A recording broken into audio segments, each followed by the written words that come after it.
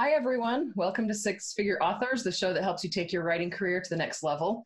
We're sharing our own insights as authors who've been publishing since the beginning of the e-reader revolution, while also interviewing industry experts and other successful authors to help you figure out what's working right now. I'm Andrea Pearson, and I'm here with my two co-hosts.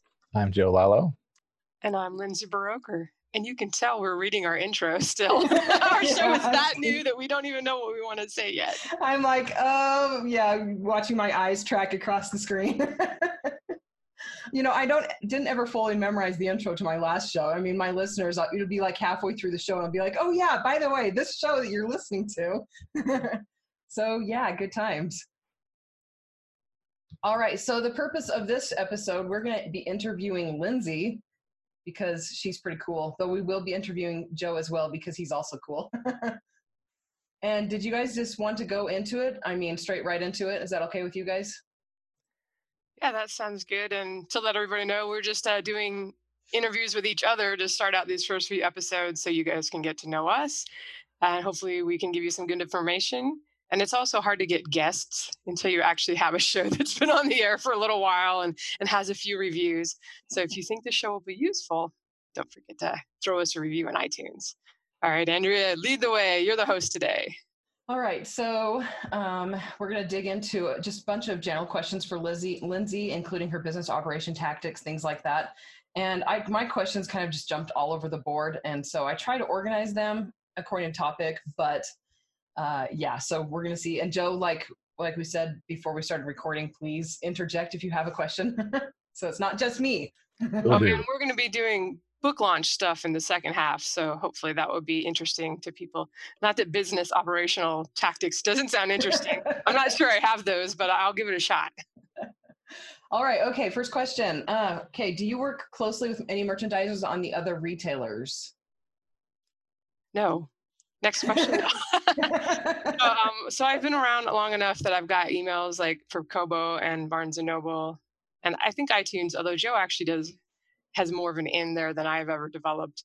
And I occasionally, and if you meet these guys up at conferences, that's kind of the best way to get on their radar. Sometimes I remember Barnes & Noble in the beginning just had a list. It was like, sign up if you want to hear from us, the self-publishing arm. So yeah, if you're around a while, hopefully you'll kind of get a contact. And like I said, if you go to the conferences, even if you're not a big seller, you can kind of get on somebody's radar and they will let you know if they're having a promo coming up. I actually just had Barnes & Noble promote one of mine, Forgotten Ages. It's a box set. They dropped it to 99 cents for a one-day sale they were doing. And I actually sold a couple hundred copies. So that was pretty cool. The last few years, I feel like Nook has been a little, there's always talk of its demise. So I find it encouraging that they've got someone and they are trying to do things and starting to reach out more to self-publishers. So yeah, anything you can do to get on their radar is of course useful. And you heard that they got bought and they're starting to get liquidated or something like that? Yeah, I listen to Creative Pens, so I get on the news and the Sell More Book Show. We'll plug some other podcasts here. I still have the same person at Nook, and they haven't said anything like, oh, we're going to not have Nook anymore or stop doing this. So I guess we'll find out. I haven't really heard too much yet on what they're doing as far as the e-reader side of things goes. I've heard speculation, but I guess we'll be watching that and see what happens in the future. Yeah, they pulled out of all the other different countries a little bit at a time, so they're probably going to start pulling out of individual states one at a time. There's a couple states where you cannot be a part of the Amazon affiliate program. It's weird. It's true, like Arkansas. I think Arkansas is one of them. Just randomly kicking states and countries out. Yeah. Okay, so you made the comment in our first episode that your royalties have been in the healthy six figures for the past couple of years. What would you say has been basically the most influential for that sort of success? Now that I've been doing this for about 8 years, I've just been consistent. I've kept putting out the kinds of stories that my audience likes to read. And, I'm always hoping, of course, I get new readers with each new series launch. I don't know if I'll ever be like some huge mass popular type of author. I seem to appeal to like the slightly quirky, neuroatypical kind of reader. And thankfully there's a lot of them out there. So I don't mind that at all. I love that with ebooks and self-publishing that you make enough on the sale of each book that if you sell 10,000 copies of an ebook, it's pretty good money. Whereas if you sold 10,000 copies traditionally published, you'd be like a failure, for a big five. They want you to sell way more than that. So it's good work right now. What else has helped? Just I'd like to say I'm focused and really know what I'm doing, but I tend to follow the muse. I've stuck to science fiction and fantasy, which are probably genres that are maybe more open to having readers that kind of like quirky characters. And, there's certainly tropes and everything. And if you write a little more to market, maybe you can make even more and exploit it really, really well. I know you can. I've seen some super successful people in the genres. But hopefully it's encouraging to know that it is possible to write what you want to write. And even if it's not super popular and still, if you publish often enough, and that's another thing, is obviously I publish pretty frequently. I've been doing a series a year this last few years, like 8 books, and then probably a couple other things too on the side. So that helps. And that came just with practice. I didn't start out writing super fast. I'm impressed with people that come out of nowhere and they're like, yeah, I'm writing a book a week. Well, okay, well, good. That's good. I'm not. They probably have pen names. They're like, I've been doing this for 10 years and here's my brand new, I'm a brand new author. Oh, some people too start with ghostwriting and freelancing and stuff, and you have to be really fast to make enough to make a living. So that is one way to kind of cut your teeth and learn the ropes before you put your own name on stuff. Let's see. Do you schedule promotions that feature other retailers only? I've occasionally, not seriously, but I've tinkered a little bit with advertising and sending it to like specifically to like the Kobo Canada store or the Kobo US store, or I think I tried, Apple UK. Is there an Apple UK? I don't know. I grabbed the links and then I've tried with BookBub ads and stuff to see if I can move the dial, especially in some of the smaller stores like Amazon or Amazon Australia, where if you just sell a few titles, you can actually get your ranking up pretty high. I've always thought, well, it might be useful to, because I do actually make quite a bit of money from not just Amazon US. Like I was really excited when I got to the 6-figure point from the non-Amazon stores. I was like, cool, if anything ever happens to Amazon, I'm still making good money from these other ones. So that was kind of a nice place to get to. Yeah. I hope nothing will ever happen with my Amazon income, but you never know. So I'm a big fan of getting multiple streams of income. And we'll actually talk about that a little more on when we interview Joe. But no big promotions that just feature one particular retailer. I've had limited success with pay-per-click stuff to smaller stores of the other guys. That was actually going to be one of my questions. I didn't write it down, but you already answered it. The whole, what do you do if Amazon goes down? I certainly hope that will never be the problem. I mean, I don't think they're going to go down. The question is always, because they have kicked out some authors. You like to think as a person that's trying to be, follow their terms of service and play straight, not play loose with the rules, that you'll be okay. But we've, on our old show, Jeff got kicked out for, I assume no reason. I don't think Jeff would knew enough to do any of the shady stuff like the click farming and the things you hear about people doing to increase KU rankings. I don't think he was even in KU. I don't know. But he did get it reinstated. It seems to be that most people who are accidentally hammered get their stuff reinstated, when they complain enough. But I'd rather that not happen. And but yeah, it does make you nervous when you see it happen to other people. Yeah, no kidding. Okay, so what are things that you focus on every day for your business, and how do you decide what is the most important? I always prioritize the writing, which is my favorite thing to do. And I would happily be one of those writers that just wrote and handed the marketing and all that off to someone else if I had the option, and if I thought they were doing it well enough. I think I'm a little, I wouldn't say I'm a control freak, but I'm definitely a person that if it doesn't seem like it's getting done well enough, I'll step up and do it myself. And it's hard with your own work to find somebody else that cares as much as you do. So I'm always excited when I run into husband and wife teams where the wife or the husband, one of them really is into the marketing and the cover art and all that. And the other person gets to just focus on the writing. I was like, oh, that sounds awesome. As long as it works, for both of them, they both enjoy it. So I prioritize the writing, especially when I'm working on a project. I tend to do, I'll do anywhere from 5,000 to 10,000 words a day will be my goal. And I have deadlines set with my editor like a year in advance. So I always kind of know where I have to be to hit my goals. I hate to be someone that doesn't make deadlines, which can be a little stressful. Like there's some good stress that like, well, you'll get it done if you have a deadline with somebody else, but a little bit of maybe you're stressing yourself out too. So it's important to kind of try to find that balance. And I'm still working on it myself. I don't have everything figured out. But the books are kind of the thing that make money. So I think it's good to prioritize those. And I will usually, the 2 weeks or so around the launch of a new series, that's when I'll go more heavily towards trying to set up ads. When I launch a new series, there's some Facebook groups I've talked about on the last show. I'm not a big fan of just emailing people out of blue and asking them to promote my stuff, because I don't like to assume that I'm going to fit into someone else's schedule, even if they do that kind of thing. But you can usually find Facebook groups out there for your genre. And like the last time I was like, hey guys, I'm releasing Shockwave, book 1 in my Star Kingdom series here. And it was like mid-May. I think I gave like a 3-week schedule, and like, it's going to be 99 cents. If you can promote it, can you let me know, and I'll figure something out so I can promote your book to my newsletter, either right now or with subsequent releases. So I do some of that with a new series. I don't do it with every book. I don't want to be that person that emails all the time. It's like, hey, can you promote my stuff, or post all the time? Can you promote my stuff again?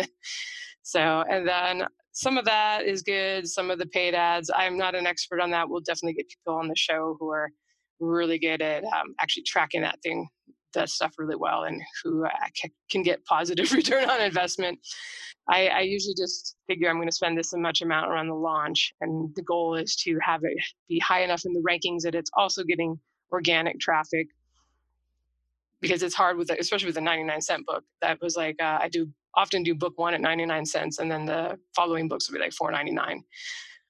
But I'm always happy to go less on that first one. Especially lately, I've been doing the rapid release, so I'll have 2 and 3 out pretty quickly. So those first couple months will usually look pretty good as far as income goes. What was the original question? How much do I focus on my business? No, great answer. You pretty much filled in everything that I was going to be like following up on. Like, do you write every day? And I'm either writing or editing almost every day. But yeah, I do take some for new stuff. When obviously I want the stuff to sell that I wrote, so I acknowledge that I have to like take some time to focus on the marketing when I launch a new series. And Joe, did you want to jump in at all? Say anything? Ask any questions? I guess one thing I'd like to know is we talk about how we've mentioned on the previous podcast that you write a series pretty much to completion, and then you write another series. How much planning do you do for a series? Like as you're preparing a new series, how much of it do you script out, and how far ahead do you know what it is? That has definitely become sort of my MO the last 3 or 4 years, I would say. In the beginning, I was a little more hoppy, like, let's write one book in this series, and then, let's do a series of novellas. And I found that it was a little harder to keep the momentum going on a series, and also to stay focused and interested myself when I was hopping around. So yes, I'm now doing it where I try to write one series to completion with minimal side projects. This time I took a break and wrote sci-fi romance in the same universe that kind of ties in with the main series. But I'm writing book 6 now. Pretty much been working on this since, I don't know, March or something, February. I did the first 3 before launching. And so writing the first 3 before anything even goes to the editor or anything, I find that super helpful, because I do try to do a story arc. For good or ill, that seems to be kind of what's expected in sci-fi and fantasy, and it's somewhat what I enjoy as a reader too. You get a little sucked in when there's a bigger story you're waiting to see resolved, as in addition to the character growth and stuff along the way. So I often will know I want to do like maybe 7 or 8 books in a series. That seems to be about where I average. I think more than that and I would get bored and want to go on to something else. And usually by then the sales have sort of started to flag. It's always hard to keep book 1 selling and selling. You can do relaunches and stuff like that, but so at some point people may start to trail off, and it's just, you start thinking, well, I want to start something new and launch a new series and start it all over again. And, as your artistic muse too starts calling to do something else. So I usually write the first 3 or so with a really good idea what's going to happen in those first 3 books. And then I definitely do not outline the entire series before I get started. I feel like if I did that, I would end up deviating so much. Like even when I outline one book, there are a lot of changes along the way. It's kind of rare for me just to follow the outline and do exactly what I wrote down. What I do make sure is I have a pretty good idea of what the ending will be of the entire series before I really get going. That hasn't always been the case. My Dragon Blood series that was never meant to be a series. I was just writing a standalone fantasy romance kind of book. But I loved the characters and I turned it into a series. So then I wrote a second book and then I wrote a trilogy. Books 3, 4, and 5 were kind of a trilogy. And then I wrote another one because why wouldn't you? And then I killed the main character at the end of that one. And then I had to bring him back in the next one. So this is sometimes I have definitely had series that just kind of organically developed. And that's awesome. that's actually my best-selling series of all time when I go into Book Report and see like everything. Nice. So it can work, but my preferred thing is to kind of have an end point in mind, and then I'll find a way there. How many books does that series have now? I published the 8th one that nobody was expecting because it was like 3 years after the 7th one earlier this year, and then it had a side novel, side novella. I don't necessarily recommend doing these side things because they usually don't sell as well as the main series, and you confuse the readers if you're like, this novella is novel 5.5 in the series. I have 2 of those somehow. And then if they miss it, they're confused because if things that happened in the novella end up back in the main series. That's what I did with my flagship series. I've got 10 books in it. They're not as long as yours, but I wrote some novellas and I fell in love with the characters in that. And so I weaved them into the main story, and like half my readers are like, what the heck? So like, where did this character come from? Yeah. And I'll put in like author's notes, like, oh, by the way, in case you missed it, there was this one other side story. It's always, probably everybody has this problem. So hopefully they'll feel okay about it if I say I have it too, where you're always in this struggle of like what your muse wants to do and what you're inspired to write versus what is like probably the most logical and practical for your business side. Yeah, no kidding. All right. So how often do you snag BookBub features, and do they affect your bottom line very much? Like many authors that have been in this for a while, I found it a lot easier to get them early on. I think I've had 2 this year. It's been a long time since I've been able to get one on anything except one of my box sets, which will be like the first 3 books bundled. And that's fine. I don't mind making them 99 cents or even free because these are all in series that have like 5 more books after that at full price that people can go get. And I find that it's helpful mostly with the wide stuff, with the non-Amazon stores, where because I have been releasing into KU with the series, and I've got like the last 3 series still are in there right now. I'm going to be taking 2 out pretty soon, but we'll talk about box sets probably in a solo episode, but I put one in a box set and I'm like, oh, this is suddenly making lots of money again. Maybe I'll leave it in KU for another round. But I find it useful in keeping the series selling on the other bookstores while I am kind of focusing on a new series in KU until I get that stuff out there. And I do like free Booksy and a few of the other ones every now and then. I'll just be like, oh, okay, I haven't advertised this book one for a while. Let me see if I can get a free Booksy is pretty good. My other go-to. I try to get a BookBub every month, but it's actually, I would say it's been less and less effective for me now. But that may be in part because I'm giving them books that have already been featured there before at this point. It's been a while since I had a new, never been seen thing get accepted there. So it's hard to say. This last one didn't make much of a blip anywhere, honestly, but I'll still keep submitting. Like, if, why not? It's always worth the money, at least, that it costs. Whereas with the other promo sites, you kind of maybe have to gauge it, well, is it going to be worth the money, or am I doing it as part of my launch promotion, in which case maybe it's okay that no one particular thing earns back as much as I spent, but together they have this synergistic effect and can get you up in the top 20 of your category or something like that. And then you're able to kind of get some organic sales too from that. All right. I was actually going to interject a question here about box sets, but honestly, we should do an entire episode on box sets. So instead, I will move on to our primary topic for this episode, which is book launches and KU stuff. So the first question in that area: what, if any, pre-order tactics do you have? I've actually had a couple people asking me about this on Twitter, so it'd be interesting to see how you handle things. So I will, like I said, I've been mostly launching new series into KU for the last 3-4 years. So I'm really focused on Amazon centric on the launches stuff. But like that book 8 I mentioned in my Dragon Blood series, because that series has always been wide. And maybe it's worth saying that to encourage people that my best-selling series of all time has never been in KU. So there's hope if you don't want to go that route. But when I put out book 8, I wasn't going to put that in KU because the rest of the series was wide. And so as soon as I could get a cover, I did about a 4-month pre-order on that one. And you can do as much as a year. Even Amazon now has changed it. I'm not sure if everybody gets it or it's kind of a beta thing, but they are starting to allow you to do up to 12 months. If you distribute through Draft2Digital or Smashwords or any of those guys, you can also do a pre-order for up to 12 months. I can't remember exactly if you upload like on Kobo Writing Live, how far out you can go, but most of them give you up to 12 months. So if you feel confident that you can have the novel together and don't mind having a pre-order up before you've even started writing it, that is allowed. And on the other sites besides Amazon, the pre-orders, they kind of have a cumulative effect and give you a big boost on launch day because they all drop and you get kind of a rankings boost on those sites. And we'll get some people in hopefully that are really killing it wide, because it is possible. I was just chatting with somebody who's like, yeah, I've had months where I make 40,000 wide. I'm like, really? I've never had that experience with the other stores. So we'll try to get some folks that are even better at that stuff.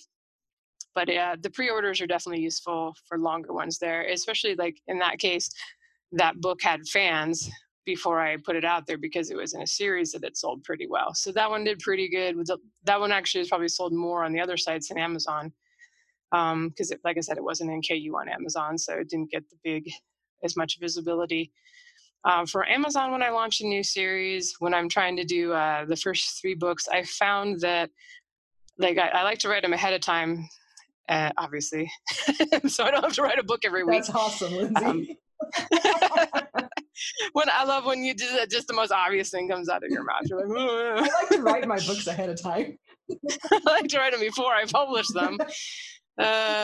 Yes. So anyway, so I'll have the first 3 pretty ready to go, and then I'll put them out like 2 weeks apart for that, and then later it'll go to like a month, and 2 months in this case because the books are getting longer as I go on. But I'll do a pre-order maybe a week or 2 before the launch date. On Amazon, you have to worry about diluting the power of the launch because they just kind of calculate the sales ranking along the way.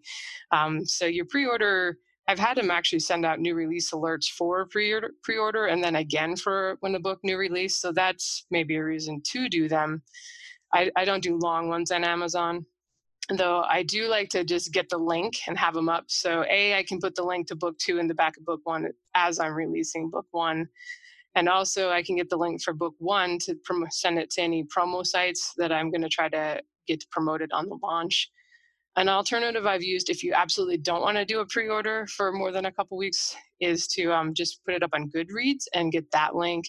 And like I know eReader News Today and a couple other ones were fine with me just saying, yeah, I'll send the Amazon link when I have it, but here's the book I want to schedule for to promote during launch week. So I usually don't do more than a couple weeks for when I'm launching a new series and hoping that that's kind of when I put the most effort into it, those first couple books. And, just try to keep book 1 selling really well as long as I can. And then I trust that people will follow through and read the following ones. With later books in the series, I'll do longer pre-orders, maybe a month or even longer if I get the cover art in time and can come up with a blurb. Usually those, by that point, by book 5 or whatever, I'm just writing it and then putting it out. I'm not, I don't have it saved up in advance. And I find that's nice. I'm not too worried about whatever the sales ranking will be on book 6 when it comes out. Especially if you're going into KU, you'll find you'll get a big boost anyway when it comes out if you've got, the readers, because none of the KU people obviously can read it before it comes out. So even if you sold 2,000, 2,500 copies or 10,000 copies if you're super popular ahead of time, you're still going to get a sales ranking boost because you're going to get all the people coming in that read through KU. So that's what I found. So that's why I'm not against longer pre-orders with the later books in the series. Now, quick follow up on that. Do you ever advertise a pre-order? Because I know that, like, again, if you're we're doing a long-term pre-order on wide stuff, then the more pre-orders the better. And on Amazon, you kind of want stuff to happen on launch week. So do you ever do you ever do paid advertising on pre-orders? I haven't done it on the wide stuff. I have tinkered a little bit with AMS. One of the nice things about a pre-order is like what I've tried to do a couple times. Last year, I put out a book called Fractured Stars. It was kind of a space opera, a little bit of a romance, but at the time, all the last year, I've been publishing fantasy, so I knew the Alsobots were going to be all hosed up because my folks, they're awesome and they'll buy anything that I write, which is really cool. But at the same time, you kind of want to be popping up with, you want other space opera books to be in your Alsobots. And also, what matters more, you want your book to be in the pages of other space opera books, other people's books in your genre, to help other people find you, readers find you kind of organically. And so what I did, because I knew mine was going to be all messed up with fantasy stuff, is I started trying to advertise it to space opera readers about a week or two before I actually launched it. And I didn't say anything to my own readers yet that it was out. So that was somewhat effective. And I also found that, well, I find that my readers find it anyway, so it's limited effective. But I found that I got a better gist of how the AMS ads would be doing because it was actually accurate, as in there was no KU reads making it fuzzy. Like, is a click, how many clicks does it take to turn into a sale? You don't know once you're in KU because some of them are turning into borrows, which is equally acceptable. But before you're in KU, you can get a more accurate look at, like, okay, it's $3.99 book. I'm managing to sell a copy with every 10 clicks or whatever. So that was useful. But in general, my thought is that I feel like a lot of people will see that something is a pre-order and go, not going to order it. Especially if they're a fan and they know you want your book, they might just do it because why not? But I feel like you would get, when you're advertising a book that's actually for sale, you're going to get more, a better follow through from whatever advertising you do. So I don't know. I don't order pre-orders that are like 9 months out. I'm like, forget that as a reader. And I've heard that from a lot of other people too. So that's, both ways, arguments for and against. I probably wouldn't advertise like something that's 9 months out unless you were hoping to make a list, which is that it could be more easily achieved now that you can do 12 months everywhere. So I don't know about you guys, but I've seen a lot of like mid-list authors that you're like, no way does that author sell 8,000 copies in a week in general. But because if they had 12 months to gather sales, which is what you do with the pre-orders and what the trad publishers often have had, there's more of a shot for somebody that's not a huge seller to make a list. So I just want to interject this book launch that I'm working on right now, and Lindsay probably could use a break from her voice for a bit.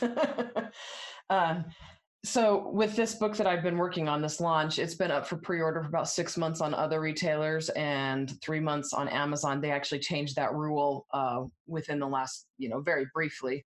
Anyway, so I have been running ads to it, and they have been getting me pre-orders, but only on Amazon. As soon as I put the book up on Amazon, I stopped getting pre-orders on other retailers.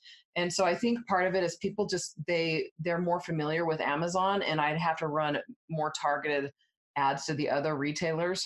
But the ads aren't specifically for, in this case, this is something that listeners and authors can try.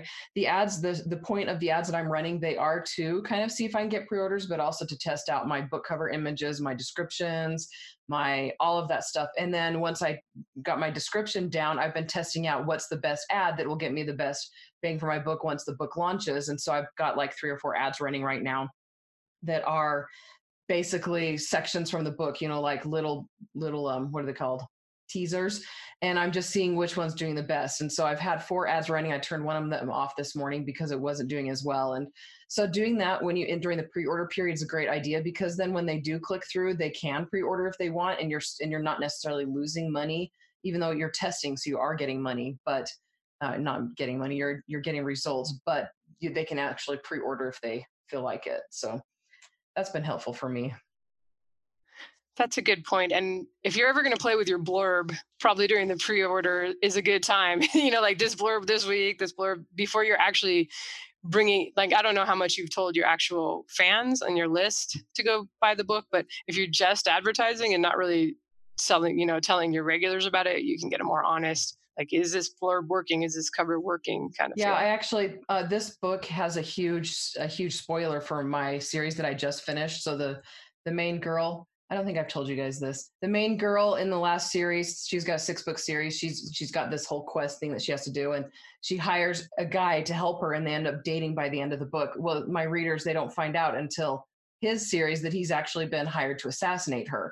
And so I had to be really careful because the description talks about how he'd been hired to assassinate her. So I didn't even tell my readers it'd been up for pre-order for like 4 months before I let them know. And I ended up sending like the first 3 chapters to my readers to get their feedback on. I think I mentioned that actually in the episode where you guys interviewed me, that I was wanting to make sure my readers liked the book, because if they liked it, then other readers would as well. So that I didn't even tell them what the description was. I just sent them those first 3 chapters, and they discovered, while reading that, he'd been hired to assassinate the main character from my last series. And so, yeah, I kept that hidden from them for a while. And then it allowed me, like you said, to test things out without having a whole lot of backlash or losing sales because, one thing was not working over better than another thing.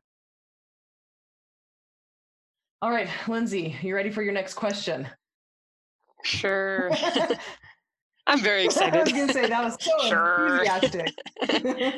Okay, so what role, actually, we've already talked about paid advertising. Do you ever use like the big sites, not just, you mentioned ENT. Do you use any other sites while you're doing your launches? I do. Anybody that will actually, of the major ones that will do new releases, and quite a few of them will now, if you have books out and you're kind of proven as an author, or they can look and see like you've got reviews, they're good largely, then like eReader News Today will, and I've tried a couple times, Bargain Booksy, those guys have one called New in Books that it's a little more expensive, but I did that a couple times and it seemed to help. And they actually, I think they're trying to, reward people for using them, because they also later randomly plugged one of my audiobooks to their new audiobook list. And I've gotten a couple of, I think, free Booksy features that they're just like, well, we did this one for you, So I was like, great. So they seem to be a pretty good output overall. And the results are not too bad. So I've done them. eReader News Today. If I can get in there, Book Barbarian is a sci-fi and fantasy site. They tend to get booked a couple months out, so it depends on how on the ball I am. Usually, if I'm writing the first 3 books, I'll know ahead of time. Like I'll hopefully have the cover and everything for book 1 early, so I can try to submit to some of those sites. But what I'll try to do is get promotions going like every day, something different when I'm doing a new release. So you can kind of try to stretch the juice that you got going over like a week or 2, since I'm sure we'll talk about this tons on the show, and listeners of our old show have heard it lots of times, but Amazon rewards sort of that steady, like ideally if you can have a steady climb, like a few sales in the beginning and then gradually more and more, but that can be tough because your list is going to be disappointed if you don't let them know about a new release pretty early in the process of the release. They'll be like, hey, this came out 3 weeks ago and you're just telling us about it. But yeah, so I'll try to get, promo sites, and then my list, I will often break up over a couple. I have a couple different lists, one for sci-fi, one for fantasy. My poor pen name one has kind of died off now. I've been ignoring that one, but sometimes after the Autobots and everything are established, I'll let the fantasy list know that, oh, hey, I've got some sci-fi out too, in case you want to check it out. But whatever I can do kind of that first 2 weeks to get as many copies sold as I can, but not all at once, because Amazon, you know this if you've had a BookBub, they kind of, I don't know, we'll call it the BookBub effect. they see a sudden huge amount of book sales, 5,000 books sold, and you shoot way up in the rankings, but almost immediately the book starts dropping off.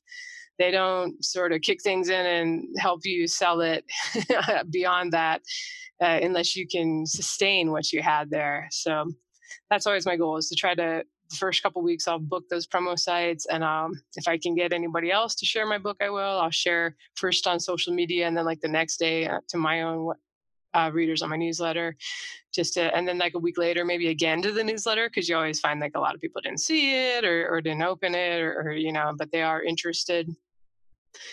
And then after that, you're just hoping for the best. All through this, now I'm doing like AMS ads. I usually do some Facebook ads, even though I'm horrible at them, at making them worth it, worth the cost of the click. I'll usually just throw some money. Like I'm just like, well, the launch is, I'm going to throw it however much for this launch and be okay with that. And I always, I've kind of try to spend less than 10% on ads overall for my income overall. I figure I'm doing great if I can do that. That's just a personal thing. Other people spend more, other people spend a lot less. You can, whatever your comfort level and whatever is actually working for you. I try my best to make it convert, to not spend way more for a sale than it is going to earn me. But yeah, whatever I can do to kind of spread it out. And do you promote your backlist during your launches? Every now and then the stars will align and I can get like a BookBub for a related series. That happened last year. I was launching my Heritage of Power series, and I think it had been out about a month, and it was actually selling really well. That series did quite well. Fantasy with dragons, what's not to love, right? And then I happened to get a BookBub for the box set of this series, the original series. Heritage of Power spun off from that series. And it was like, you wouldn't think it would matter, because the box set was this whole other thing. They have to read like 6 books before they would, see the little note at the back, oh, there's a new spinoff series. But for whatever reason, it gave it a big boost. I think it had been selling like around $250 in the whole store, book 1 in that series. And then for a couple of weeks after that, BookBub for the other series, the book 1 in the Heritage of Power went up to like 170 or down to 170. Amazon likes to make it confusing. I was like, wow, I got a huge boost from that. So it's kind of rare if you can make that happen. But yeah, if I have if it's a spin-off series, or like when I launched my new Star Kingdom sci-fi series this year, I tried to do some random advertising on my other big sci-fi series from a couple years ago.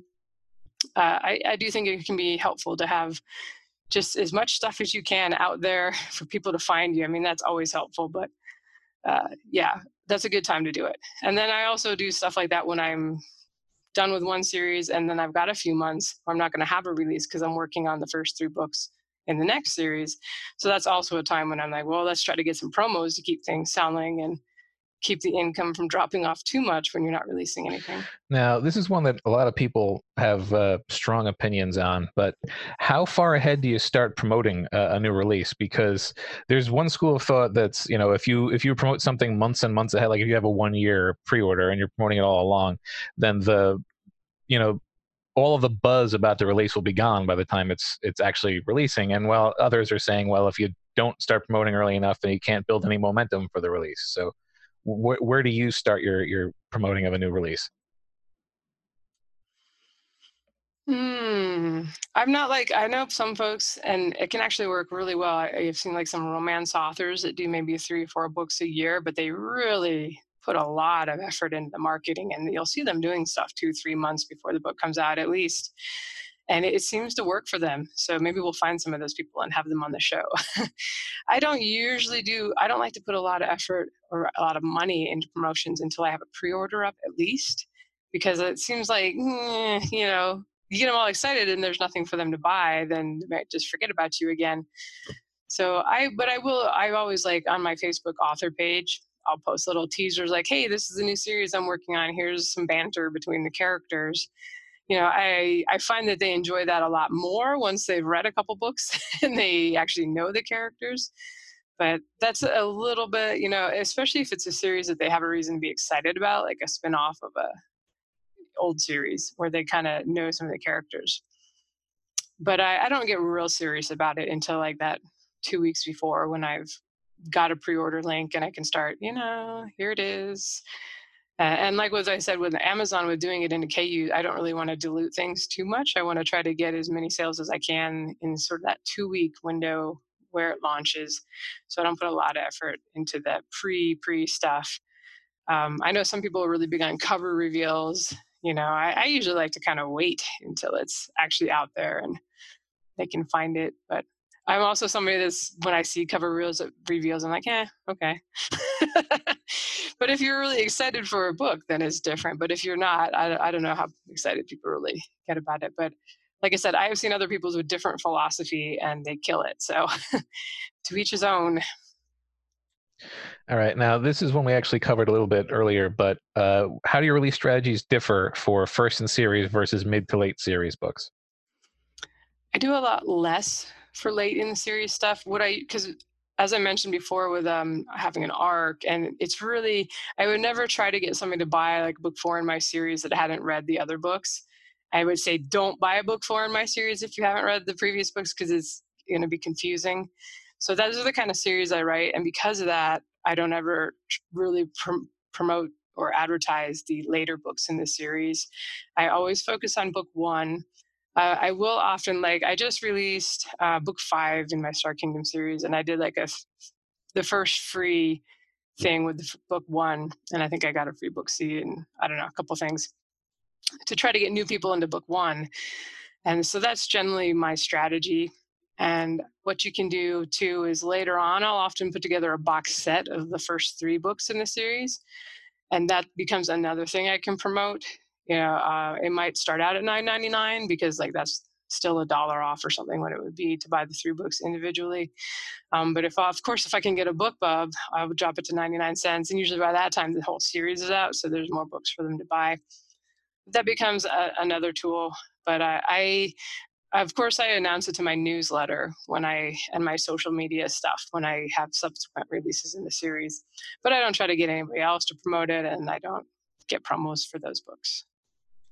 This is a little thing too that I know people have contacted me about. But do you maintain a bibliography or a reading order of books in a series, so that when you release a new book, or even like in a situation where maybe it's been 3 years since you went back to that series, so that you can direct people back to remind them how many books are in the series and where it started?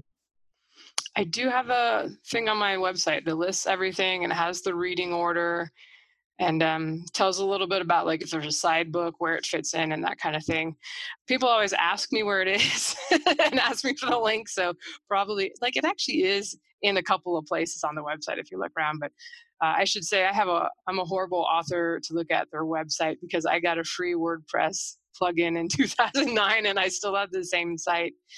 I've actually tried to get it redesigned a couple of times and not like the designs and just kind of put it off. But yes, I do that. And every now and then I'll post on Facebook like, hey, here's a reading order for all this stuff.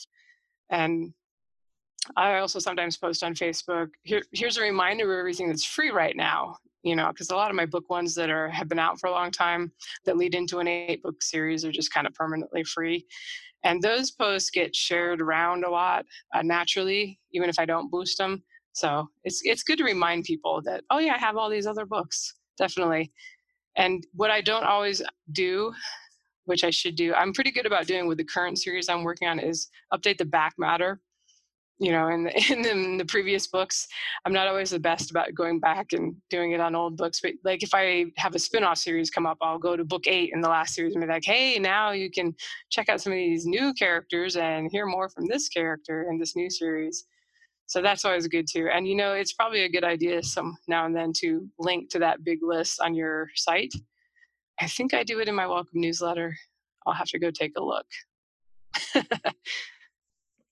I like to put a list of all my books at the bottom of all of my emails to my readers. I just have this static footer that has book covers and links to print and ebooks, and I track that with my affiliate link, which I'm not supposed to use in my emails. But I have noticed that I do get people regularly clicking through and buying from there. So it's been pretty helpful for me just to have every weekly email have a list of my books. It's getting kind of big, so I'm trying to figure out if I should shorten that to my series, just have a link for each series instead of a link for each book in each series. But I'll eventually get there, but not yet. Books to Read has you can make reading list links now. Ooh. So that might be a way to consolidate it. That's a great idea. I'll have to look into that. All right, Lindsay. Okay, so you have books that have never been in KU. Do you think you'll ever put them into KU? I would say probably not. Every now and then I'm tempted to try it with that Dragon Blood series since it has been such a good seller for me.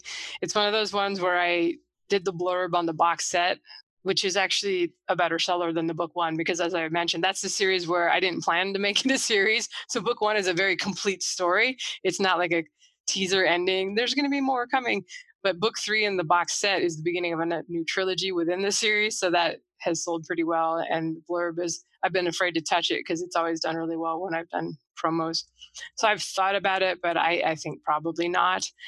I'm not a big fan of pulling stuff once it's already been published wide. And I've even talked to like the Kobo people, and I've heard them say like, "Man, it's really hard when authors do this." And then because they get a lot of email from readers, "Why isn't this book in our store?" Or so and I feel bad for them, and I don't want to like burn bridges or become that person that irritates them. And two, you put stuff in KU and then you find out that it didn't come down quite everywhere. Like I think Kobo used to, like 3 or 4 years ago, they had FNAC, which was some French store. I'm not sure if that's still a relationship, but I put something in KU on my pen name and then got an Instagram from Amazon. "Hey, this is for sale in France." I was like, "Why is it for sale in France?" I have no idea.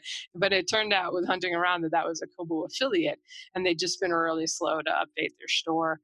So I do not like to take things down that have been wide.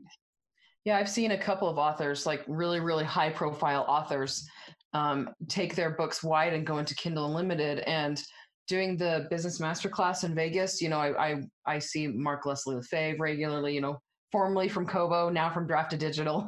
and they've talked about how difficult it is, honestly, especially when it's a huge author where, their books, they put them in Kindle Unlimited. And I almost took mine all from wide. I've got a couple series that have never been in KU and almost put them into Kindle Unlimited. But then I started going back through previous months, and I use Book Tracker. Have you guys heard of Book Tracker before?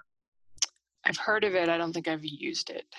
Okay, Book Tracker is kind of like Book Report, but for all retailers. And so they'll show you, how much money you've made across your whole entire career, how much each book has sold. They'll show you reviews, number of views, things like that. But I forget that I distribute through Smashwords, and there's a delay when it comes to iTunes when you're reporting back to Smashwords. And so I started going back like 2 or 3 months previously and checking out my royalties, and I found that 70% of my royalties were coming from, or not 70%, 70% of my Amazon royalties I was getting through the other retailers. And I didn't think that Kindle Unlimited would make up for that 70%, because they do favor new releases from what I've noticed and with my own books, and so it's not worth it to pull old books, in my opinion, unless you're like, I don't know, a huge author who has a lot of traction, like Hugh Howey, for example. Then pulling out from wide and going into Kindle Unlimited would make more sense. But do you have books that will always be in Kindle Unlimited? And if not, because I know that one of our future questions involves that. So don't answer the future question. Sorry, Joe. I like how you think I have actually read the questions. Just because I pasted them into a Word document. But to comment on the other at the top, the wide, pulling out a wide too. I know like Mark Dawson did that, but I think if you're going to do it permanently, and you're just realizing that Amazon KU is just way better for you, that's one thing. But I think when you're going in and out and you're like, "Oh, it's not really selling wide. Let me see if it sells in KU. It's not really selling in KU. Let me try wide again this year." I think that's where you can get in a little trouble and confuse readers and irritate the retailers.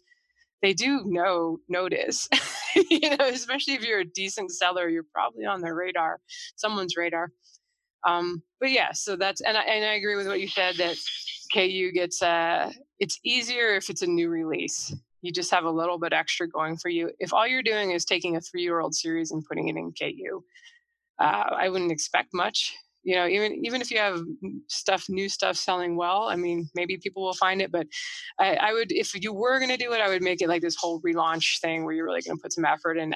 Maybe you're getting new covers too, and just trying to really get things going when you go on KU. But as far as is there stuff that will always be in there? My pen name stuff is in KU, and I've just left it in KU, mostly because I'm not doing anything with the pen name right now. And yeah, it was very kind of an experiment when I did it, an experiment that now has like 14 novels, but still. So it was easier just to focus on Amazon with that one. And it's, right now they're not selling that well because I'm not doing that much with them. So I've just left it there for now and not gone through the effort of building up the name in other stores because they were briefly wide at the beginning. And I found it was just a lot easier as a new author because I did that pen name anonymously. I didn't tell anybody about it right away. It was easier to get things rolling on Amazon. At the time, the pen name writes sci-fi romance, and at the time, I don't think anybody else even had a category for that. I think that's changed now, but that, of course, helped with visibility on Amazon. But no, even usually once I shift my focus to a new series, I go into just selling, trying to get promos once or twice a year on the book ones in the older series. And it's possible it's probable I'm leaving money on the table by not putting more of a focus on the older series. Every now and then I'll think, oh, I should do some advertising and run some AMS ads on this book. But it's a little harder to make those work when you're not in KU. And especially if if book one is perma-free, you're like, really, am I going to pay 50 cents to get somebody to maybe download this book with a AMS ad? I just find that it's not real useful. So, yeah. What was the question? Did I answer the question? I think so. Yeah, you answered it. Yep. All right. So we know that like your standard tactic for books is to start off in KU for a while and then move them over to wide. Do you treat the move to wide as a second release?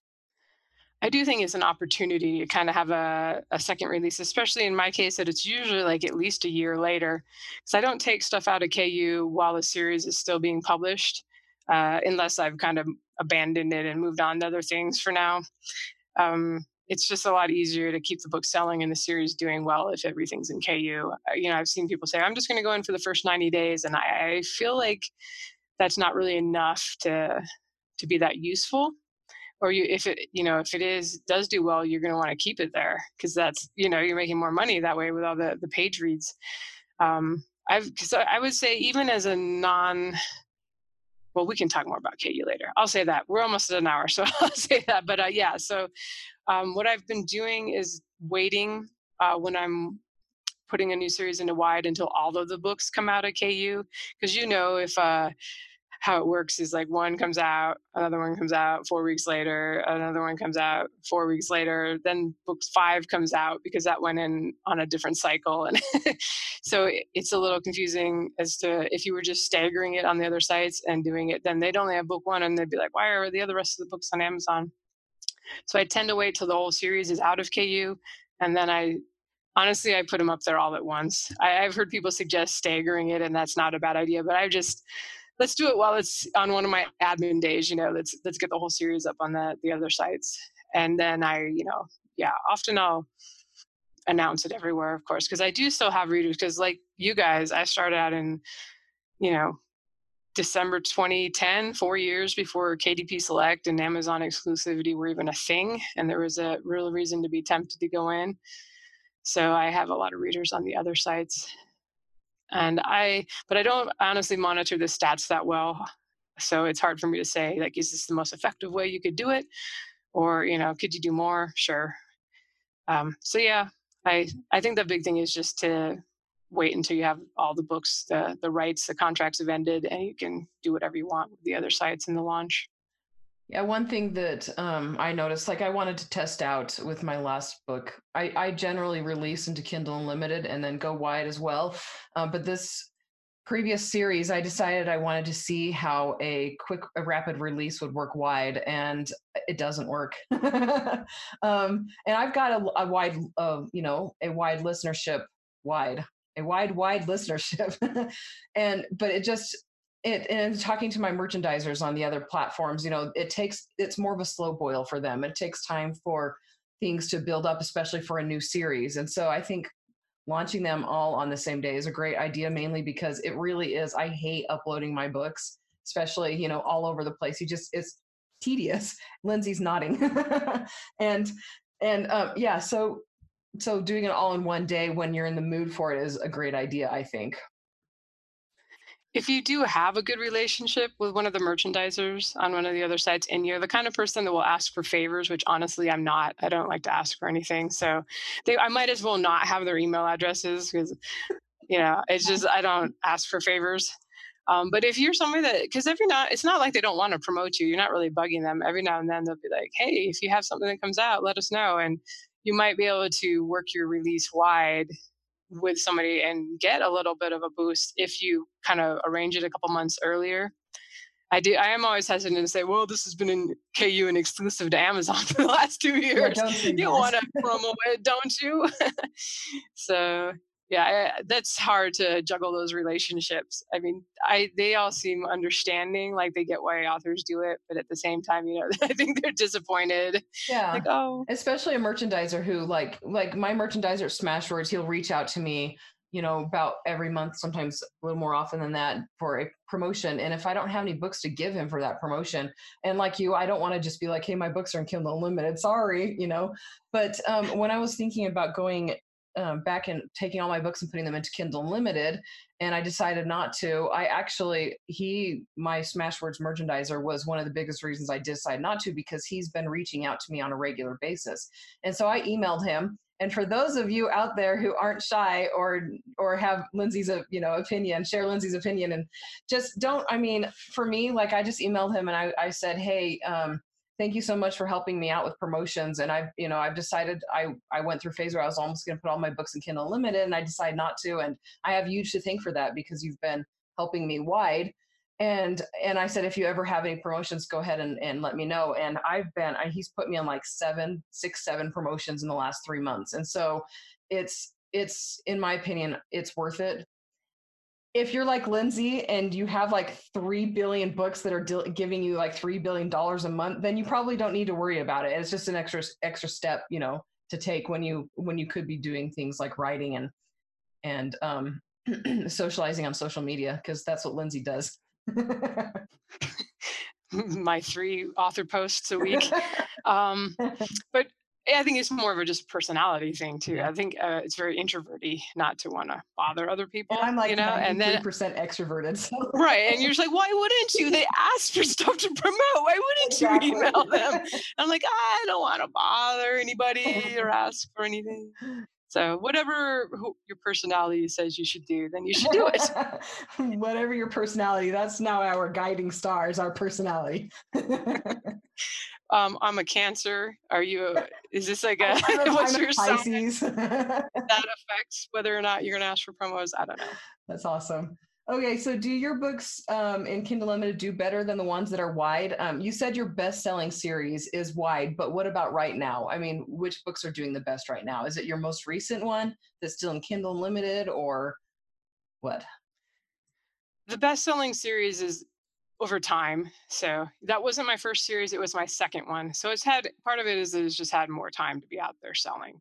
But part of it too is just that every time I get a promo on that box set, it does really well. But yeah, KU Books, there's a reason I got tempted to to start launching series in there.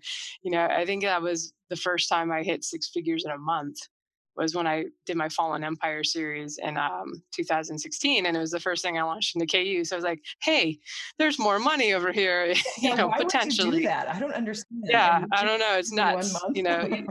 Yeah. So that's August, just this last August, I had like 10 million page reads in KU between the new series and that box set that I mentioned. And that was my best I've ever done. And it was enough to get. Did you get an all-star bonus for that? It was the first time I got better than like the lowest one. I think I was at whatever 2,500 is. And then I actually felt guilty about it because I don't think box sets should really be in the running, because they got like 20, you know what I mean? It's like 2,500 pages. Well, those people would probably read the individual books anyway, so it's not like they're going to go read the individual books as well. Well, they read the individual books when they were out, and then I got a bonus then. I mean, it's just, I kind of feel like Amazon will nerf that at some point. I mean, so you should give that money away if it's bothering you. I should, yes, I would definitely consider it. But But yeah, so you see people that are like diehard KU. That's probably why they're probably making 40,000, 50,000 a month just from page reads, in addition to what they make from sales. So there's a reason that they're staying in there and they're loyal to Amazon and not worrying too much about, like, why are you going to worry if it's all spreading your eggs to different baskets or whatever. I'll mess up some sayings too, Andrea. Don't worry. Like, if you're making enough to like put so much away and then you can pay off your house and that stuff, it's like, okay, well, let's just take advantage of this while you can. So I've definitely found, as a pretty decent selling author in my genre, and that's just it. I'm not even, I'm not at the top. There are lots of people I can point to that sell way more books and always have something in the top 100, and you're like, wow, that's insane. Yeah, that J.K. Rowling, my goodness, keeping up there's with her. indie authors that are always, I know. there's people out there doing amazing things. Yeah. But yeah, so that's why I'm kind of in there. And the fact that it's a disadvantage not to be in KU because of that. We talked about this last time, that every borrow counts as much as a sale as far as figuring your ranking. And the ranking means you're going to be or not be in the top 100s that people can surf through for your categories and all that. So for now. And not just that, but I mean, Kindle Unlimited it's the second largest retailer in the world. I mean, people in Kindle Unlimited don't buy books generally. And so, I mean, take advantage of that, before the other retailers are expecting your books, And that's something our other people will have to find out for themselves, is if they can leverage being in KU into more visibility and into better sales and into doing really well. A lot of people, if you don't yet have kind of that bigger reader base, or if you're writing a series that isn't like super designed to be to market, to hit the popular things that are selling really well right now, then you may go in there and be disappointed. So it's just, if you can leverage it, it can be really powerful. But if you're not selling enough for it to matter, to get in any of those top 100 lists, to get on other people's also pods, then you may find that, you maybe only get a few 100-page reads. And that's when you're like, well, maybe I will just go wide and see if I could get some extra sales instead. But then don't pop back out of being wide, because it does take a year or two to build up momentum on wide retailers. Right. And I find that the best thing that helps me around the wide stores is still having a perma-free book one in a series. That's just, the free lists seem to be more powerful on those other sites. On Amazon, all the people that were freebie seekers, I think they all signed up for KU. So for their $10 a month, they're like, well, why do I need to look in the free list? Everything's free that's in KU. I'll just look there. Yeah. My perma-frees on Amazon get probably a 10% read-through rate, whereas on iTunes, or Apple, whatever they call themselves now, it's like a 70 to 80% read-through. And I think that's part of it, is they don't have that free, they don't download as many free books, and then they don't have Kindle Unlimited. So they actually do read what they download. Okay, so you had a good lead into my next question, or just a follow-up question within the question. Have you found anything that encourages Kindle Unlimited to go better? You said that it depends on what the readers there are looking for, but I mean, do you think releasing quickly helps with Kindle Unlimited? Have you noticed there's a fall-off point at any point after releasing? I think releasing quickly helps you make more money in a month. I mean, that was the other thing. I did release that month with those series where that's happened. It's like, okay, well, here's 3 books back to back. So, and then you just get more readers, and it does seem to really help with momentum and then there's a question like how fast you want to release them. Do you want to dump them all on the same day? I usually stagger them a week or two at least, so that people have time to read book 1 and then want book 2 and then read book 3. More voracious readers will read a book in a day, but that's not going to be the average person. But yeah, I think that's why the rapid release has been so popular for those who, if you're experienced, if you can write books fairly quickly. Like, I wouldn't take 3 years to write 3 books to rapid release them. If that was kind of my writing speed, I'd be like, I'd just release them as I go and make the best of it. It's not like you have to do it. It's just doing it can result in more money more quickly, and building the momentum and getting more readers into the rest of the series. I do find with my stuff, it's with probably 99% of stuff, you'll find that stuff does fall off. Even if you're advertising, even if you're running AMS ads, it's tough to keep a book 1 in a series selling. And if somebody comes to, you're selling really well. Like I find with KU, the drop off is not as quick. like it doesn't plummet to 50,000 in the stores quickly. You know, maybe you only get 2 months where you're in the top 500 in the whole store. But then you kind of go off and ignore it and work on the next series or the later books in the series, but you're still able to keep it maybe in the top 5,000 and it's still bringing pretty good money. And, you know, you're getting people still into the series. So I find that it doesn't drop off as quickly in KU as it does if you're out of it. That's actually good to know. Do you see, let's see. Okay, so this is a related question. Do you foresee yourself changing back to releasing wide instead of releasing into Kindle Unlimited? And then you've kind of already answered this. Kindle Unlimited, the importance of Kindle Unlimited is it does give you that boost in royalties for a little while. But I mean, even if nothing happens to Amazon, you don't get kicked out of Kindle Unlimited. Is there ever a situation where you think you would release wide? I still release later books and series that are already wide. If I do an extra one, I keep those wide. I think I said that before. And then there could become a day where it's just like, well, you know, I've kind of reached my goals financially and I'm okay. So like right now you still like, why wouldn't you make as much money as you can? You know, why?